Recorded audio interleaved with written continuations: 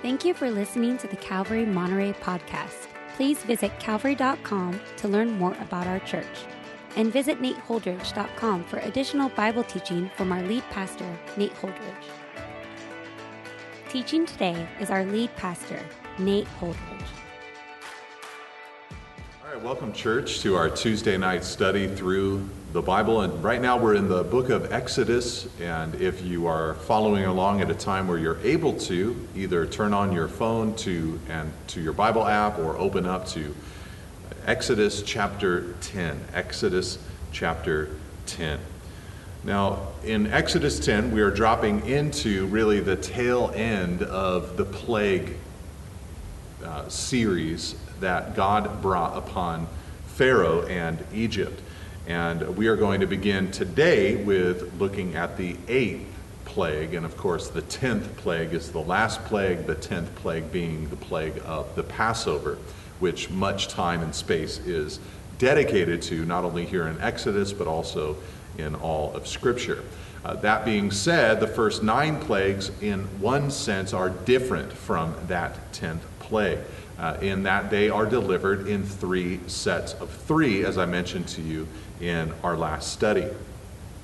The 1st, 4th, and 7th plagues all begin, so each one of those sets of 3, plagues 1 through 3, plagues 4 through 6, and plagues 7 through 9, begin in the same way. In the morning, Moses went out to Pharaoh and spoke the plague warning to him. Plague 1 through 3 were initiated by Aaron. Aaron's staff was held in the air. Plagues 4 through 6, there was no staff, and plagues 7 through 9, Moses' staff or hand is used to pronounce or initiate the plague. But we went through the first 7 plagues in our last time together, and so now here in chapter 10, we pick up the 8th plague, the plague of locusts. Let's begin by reading verse 1 and 2 together.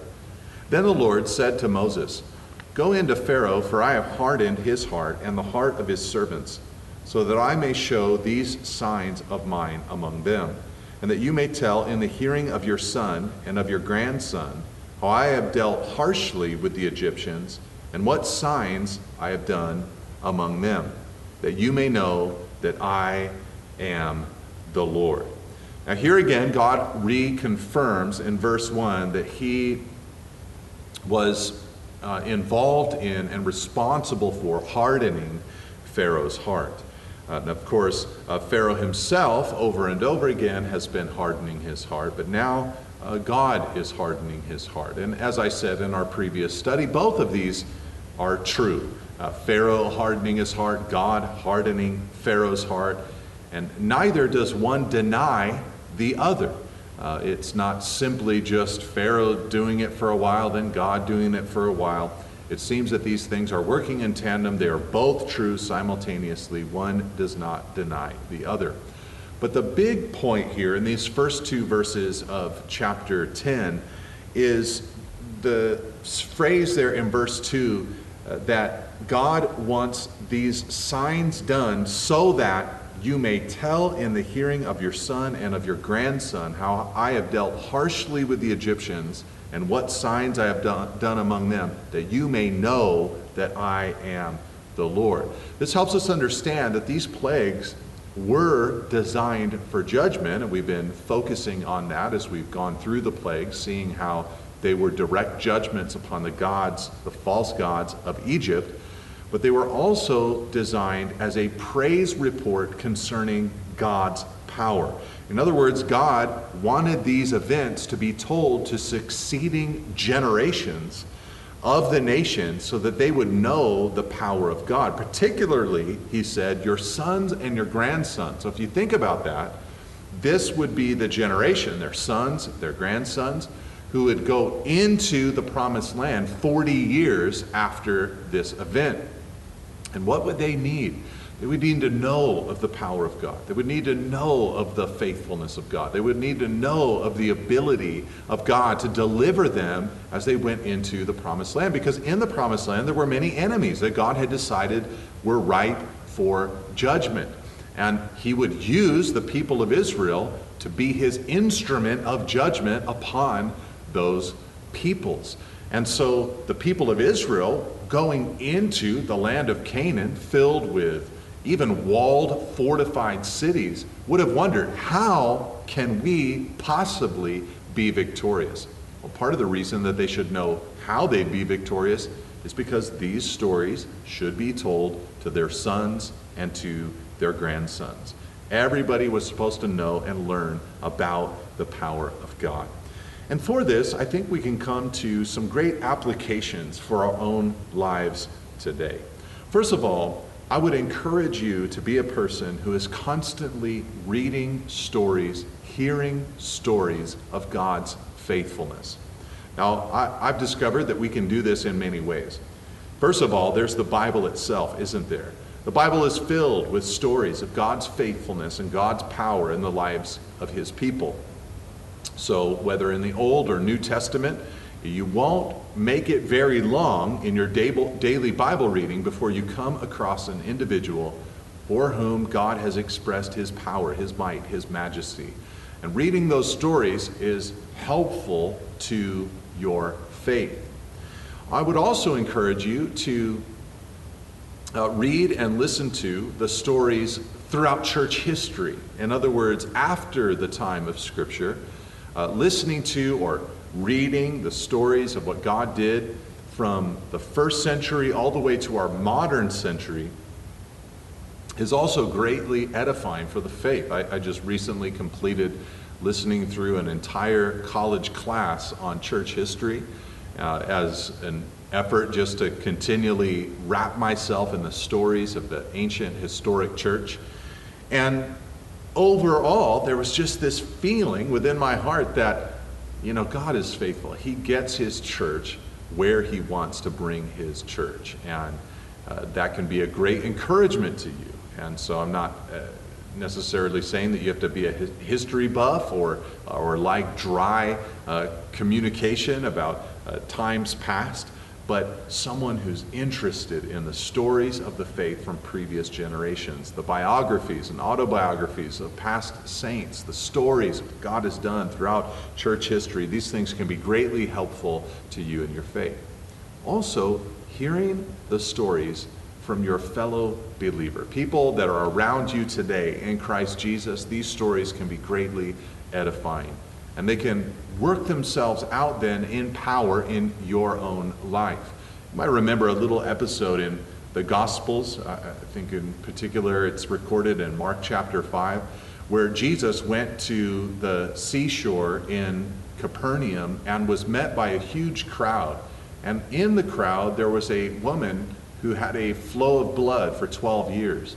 And she wanted to be healed and had spent money on all kinds of physicians to try to get better, but to no avail.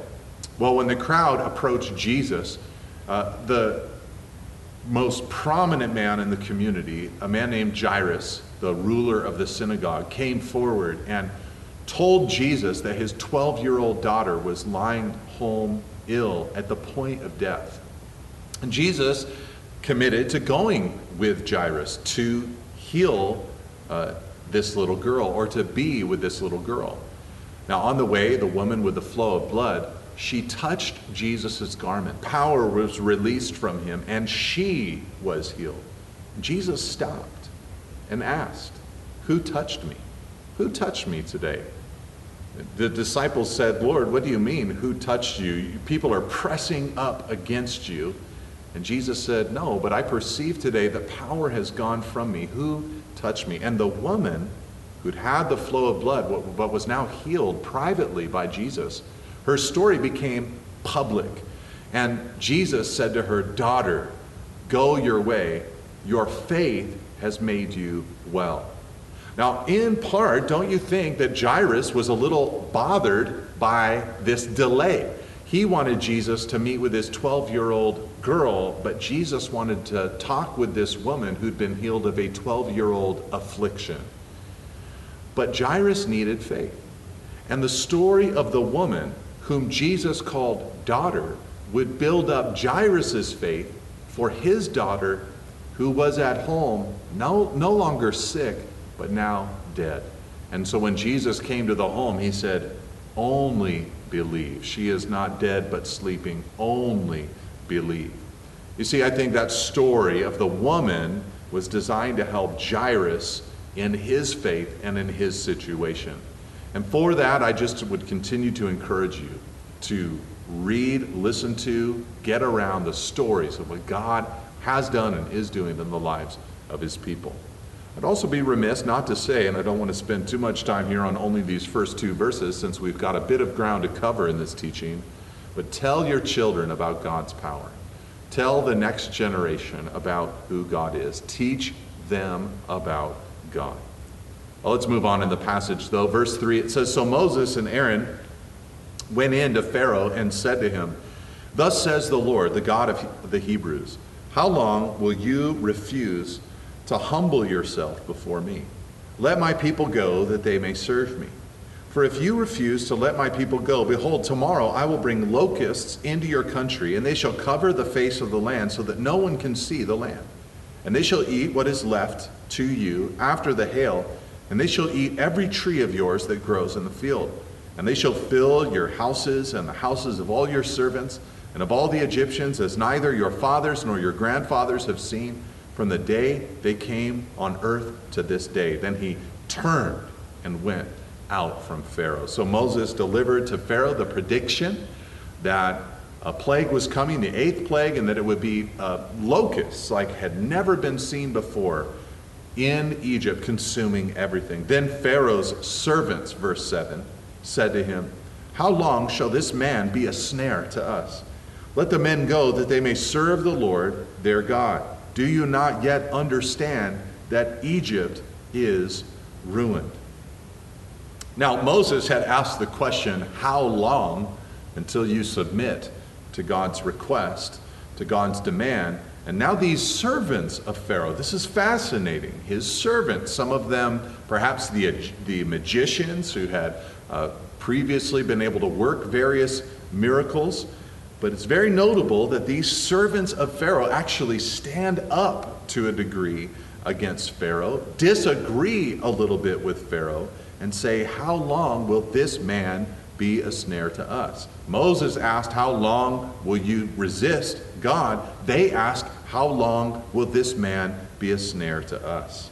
And their whole concept or reason for saying this in verse 7 is, do you not yet understand that Egypt is ruined? So they're trying to persuade Pharaoh to change his position. By this stage, these servants of Pharaoh were convinced of the folly of trying to stop the Israelites from going and worshiping God. They now are ready to submit to God.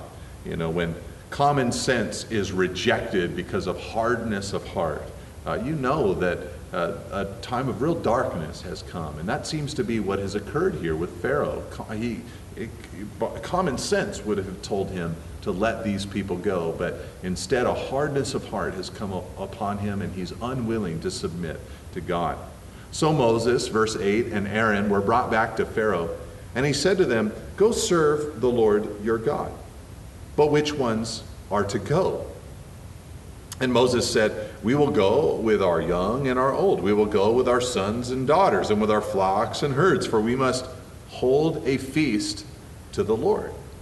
But he said to them, The Lord be with you if I ever I let you and your little ones go. Look, you have some evil purpose in mind. No, go, the men among you, and serve the Lord, for that is what you are asking.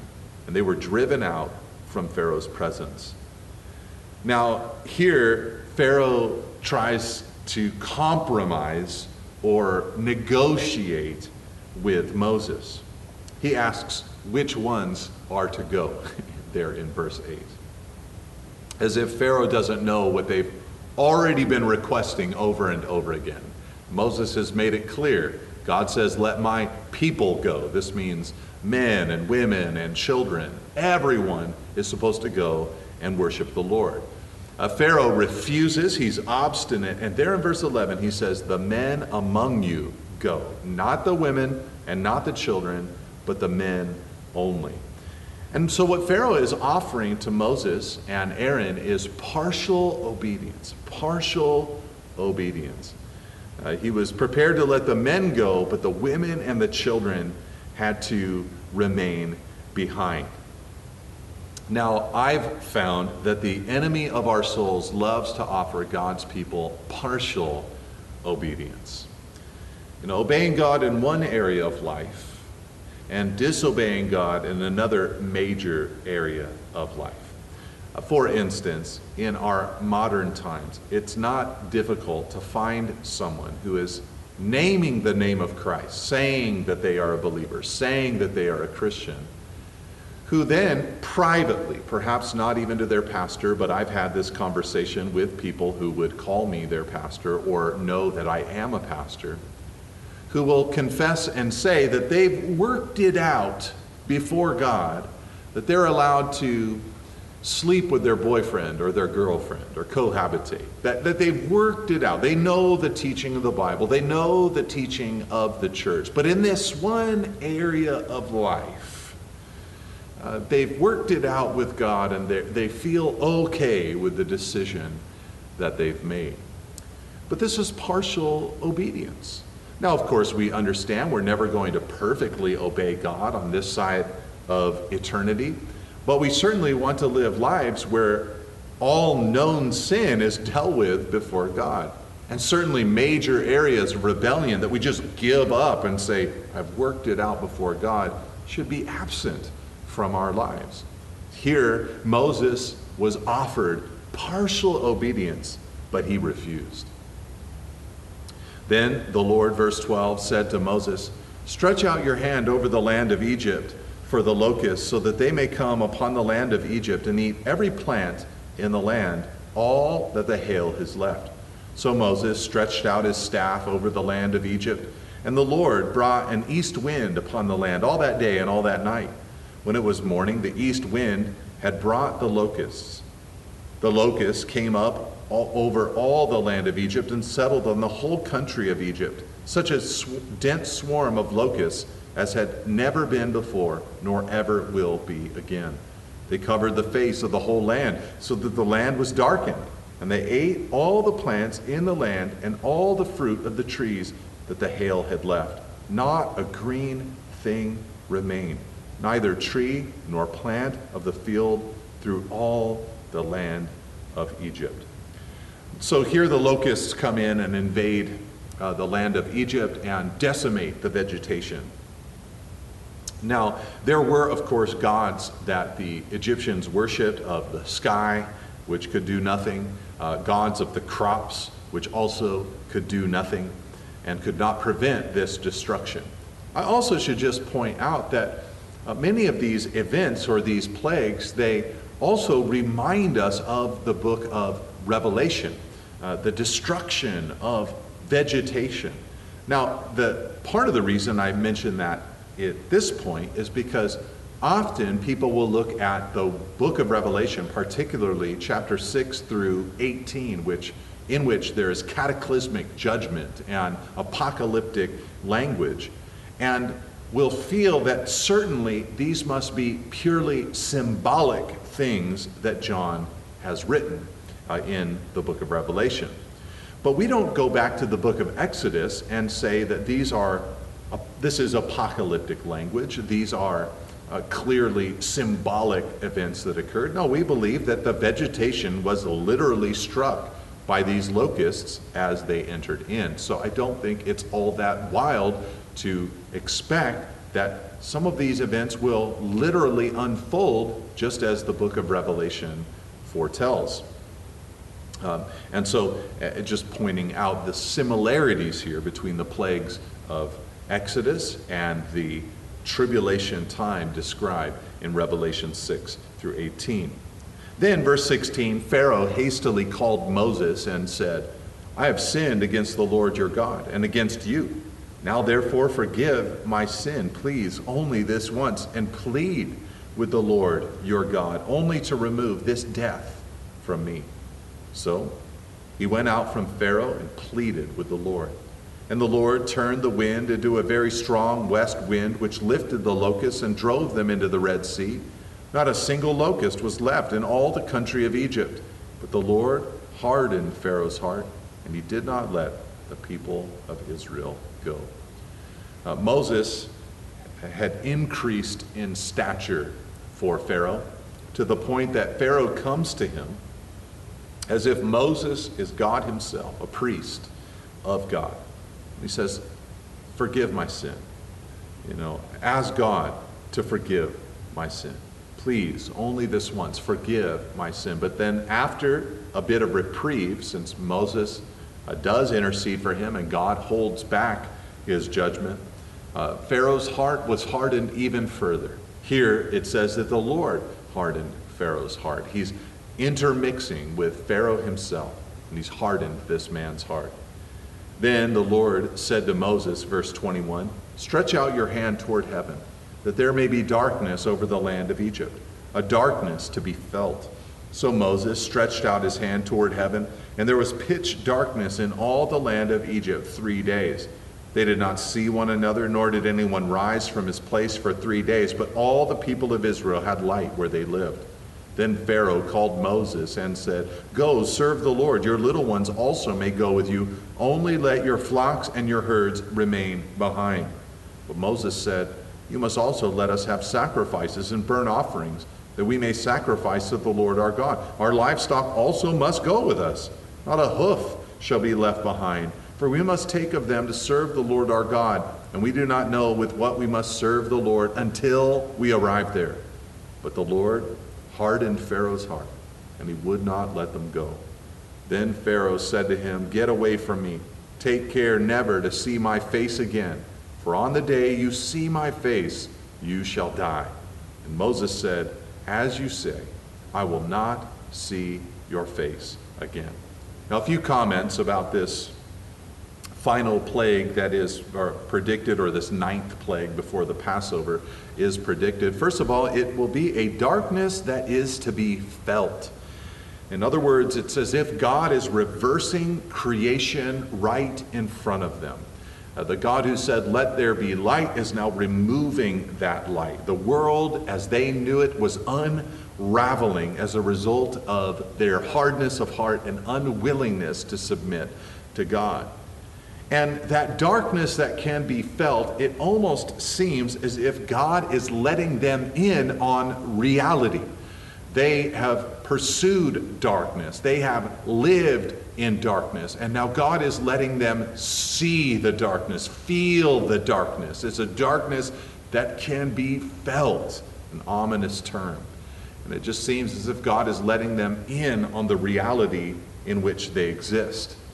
Now, Israel here in verse 23, we learn, would have light. There's a difference, in other words. And a little passage like this might remind the church of the modern era that we are called to be a light in a dark world. We have the light.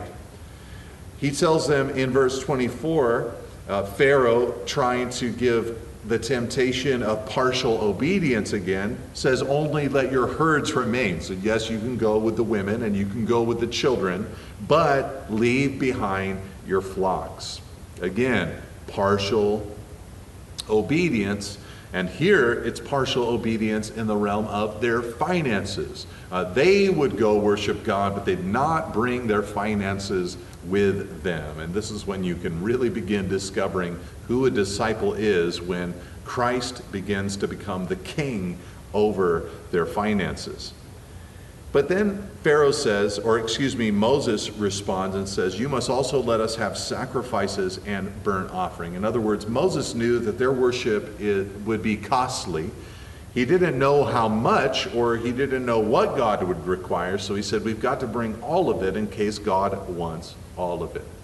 And when Pharaoh heard all of this from Moses, he said, you'll never see my face again. And Moses agreed. He said, I will not see your face again. It's a striking conclusion to this whole passage. This indicates a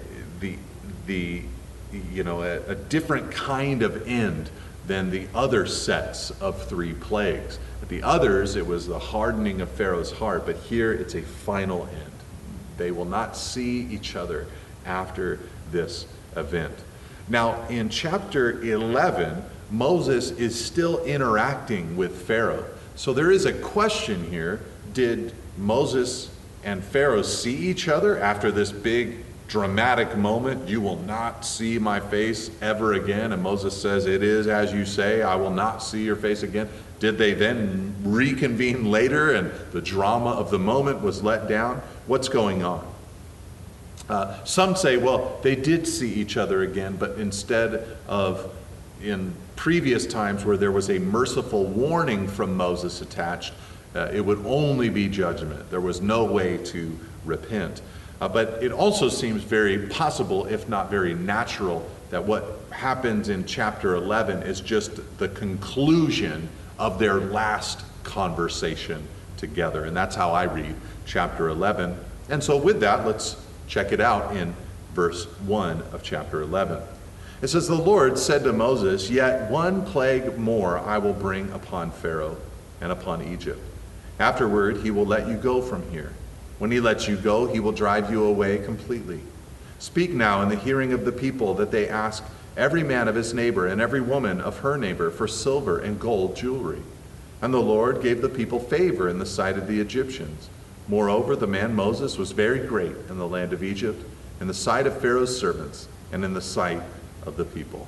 So here, God speaks to Moses and lets him know there's one more plague. Now, at this point, Egypt has been decimated by the 3x3 plagues, by the first 9 plagues. And there's great fear in the general population. People are nervous about what's going to happen next. And God tells Moses that there is one plague more. Now, this is partly interesting because God never told Moses at the beginning how many plagues there would be, but now he announces to Moses that the final plague has come.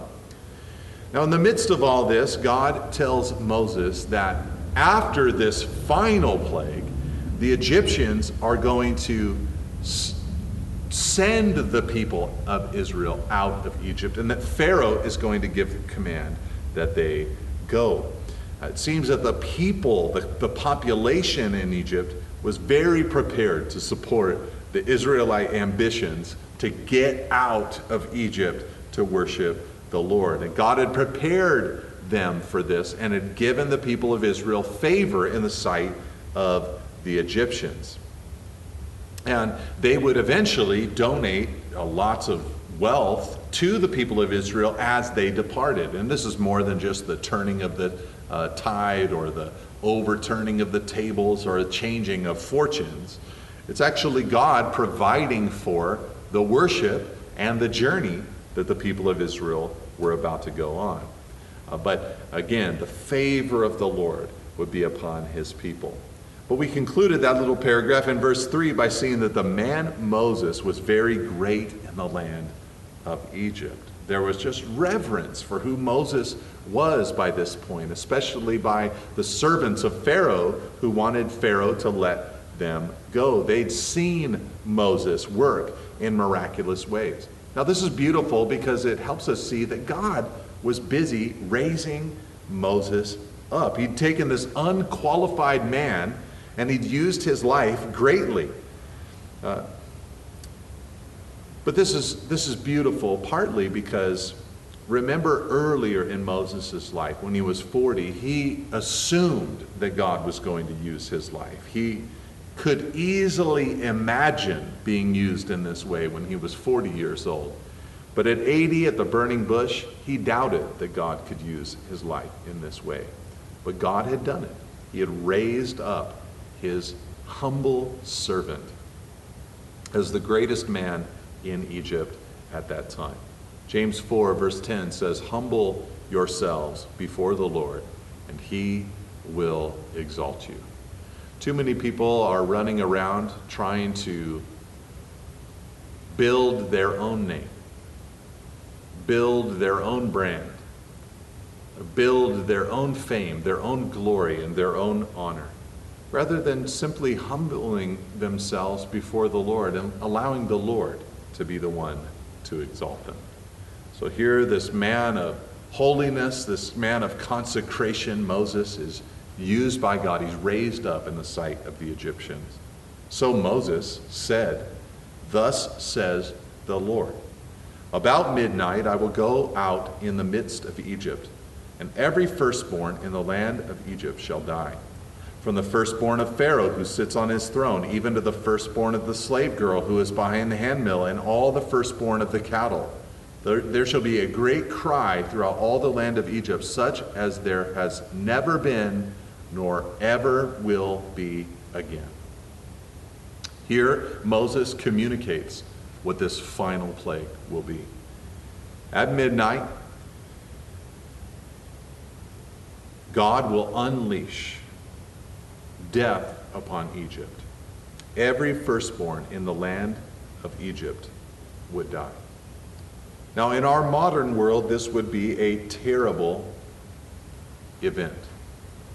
But it was made even more dramatic in that ancient world because the firstborn held a position of great prominence that we normally don't hold in our modern world. The firstborn was the heir of the estate. The firstborn was the one to carry on the family name. Particularly in Pharaoh's house, the firstborn was the future monarch that the people of Egypt would bow down to in reverence and even worship. So for the firstborn in all the land of Egypt to be struck, even on down into the livestock that people owned, speaks of a terrible event for the people. This would be a heavy moment, a moment of great despair and grief in the land of Egypt. And perhaps as we think about this final plague, and perhaps think about all of the plagues, there might be a sense within our hearts of wondering or questioning, how could God, our Father in heaven, the good and gracious God, slow to anger and abounding in loving kindness, how could he do things like this? Now, of course, we have to remember that God is right and everything he does is good. He is holy and righteous in all his ways. He's incapable of evil. He's of purer eyes than to even behold evil, as the prophet Habakkuk once said. And of course, throughout the whole text, we know that God had given Pharaoh many opportunities to humble himself, but still he thought highly of himself and his gods that he worshiped. And God had been warning Pharaoh about all of this from the very beginning, all the way back from Exodus chapter 4, verse 22 and 23. God had warned him that a firstborn son would die. So Pharaoh had ample opportunity to repent of his sin. And of course, we know from looking at the cross that God is good in that he not only did this event, but he ultimately sent his firstborn son to die on the cross for our sin. We have to remember these things about God when this judgment is unleashed. I think a similar moment is found in our time frame of our walk with God today. You see, we're in a period of grace. We're in the age of the church. We're in the age where God's Spirit is wooing and drawing people to himself. And that grace and mercy that he gives to us as a result of that gospel message, it's powerful. We become new creatures in Christ Jesus. Old things pass away and all things become new. And we understand God is long-suffering and patient. And hopefully with that patience, we become repentant and we come towards him. But when we see the words of Jesus, the preparation that's given to us in the epistles and the book of Revelation, we understand that a time of coming judgment will occur. Eventually, God's long-suffering will give way to God's justice. And here that seems to be what is happening in Egypt at this time. Enough is enough, and it's time for one final harsh plague to be unleashed so that Pharaoh will finally submit, and the world will know that there is a God greater than any God in Egypt, including Pharaoh himself. Now, when this occurred, when this horrible final plague occurred, Moses went on to say in verse 7, "But not a dog shall growl against any of the people of Israel, either man or beast, that you may know that the Lord makes a distinction between Egypt and Israel. And all these your servants shall come down to me and bow down to me, saying, 'Get out, you and all the people who follow you. And after that, I will go out.' And he went out from Pharaoh in hot anger." Now here, Moses announces that God is going to make a distinction between the Egyptians and the Israelites.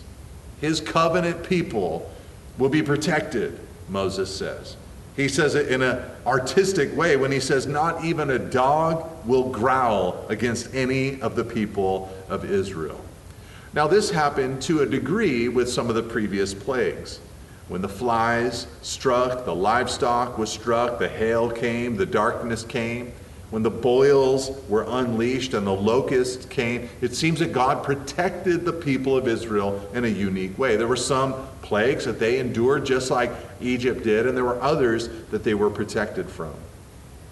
But this is a theme throughout this whole passage. God is watching over his people. He is caring for his flock. And so God is going to protect them in this final plague, this final judgment as well. And of course, this will lead to the ultimate protection of God when they will be able to leave Egypt entirely and deliver his people completely. And again, this is the way it is in our Christian life at times. At times we go through trials that everyone else on earth goes through. At times we go through trials that are unique to us because we're God's people, trials like persecution. At times we will be protected from trials that other people endure. And ultimately, we will be delivered from the coming wrath to come. Now, when Moses said all of these things to Pharaoh, we already read it there at the end of verse 8. It says that he went out from Pharaoh in hot anger. I wonder if Moses thought about the stupidity and the waste of all those lives that were lost because Pharaoh would not simply let God's people go. And with this final pronouncement, Moses leaves Pharaoh angry because of this man's stubbornness, angry because of this man's hardness of heart. This is righteous indignation that Moses is experiencing. And as a result of Pharaoh's unwillingness, his people, the Egyptians, were going to be put through a terrible expression of God's power. And after this, the Israelites would leave. So it says then in verse 9, "Then the Lord said to Moses, Pharaoh will not listen to you, that my wonders may be multiplied in the land of Egypt." Moses and Aaron did all these wonders before Pharaoh, and the Lord hardened Pharaoh's heart, and he did not let the people of Israel go out of his hand. And so again, the Lord hardening the heart of Pharaoh. The promise is that Pharaoh would not listen to the promise, would not listen to the predictions of what was to come. His hardness and his refusal led to the display of God's power before Egypt and before the world. God would become known as powerful in part because of this man's folly. He would use this man as an example for all. And this summary is meant to recall the entire previous narrative and add justification for the calamity, the terrible nature of the judgment that is to come. Instead of humility or repentance or submission, Pharaoh behaved in pride and in self-justification and expressed his own lordship over his own life. You know, for us, as we consider this man Pharaoh, I wonder if often we've felt ourselves similar to this man. The Lord working, perhaps not as drastically as he did with the plagues, but in different ways to try to bring us to a place of brokenness, a place of humility, a place of repentance, a place of submission to him. And rather than do these things, we become hard within our hearts. No, God, there's my way. There's the way that I choose. I will be the Lord of my life. But just as occurred with Pharaoh, so we often experience. We bring greater pain into our lives when we self-govern, refuse to submit ourselves to his way, and allow ourselves to be the Lord. It actually leads to great pain in our lives. And it is better for us to submit to God. With that, I'm going to leave the study, and next week we'll pick up in chapter 12, where we will see the power of the Passover itself. God bless you, church.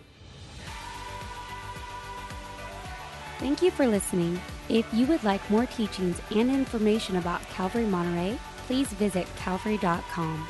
You can also find books, teachings through the Bible, and articles from our lead pastor at nateholdridge.com. Thanks again for tuning in. See you next week.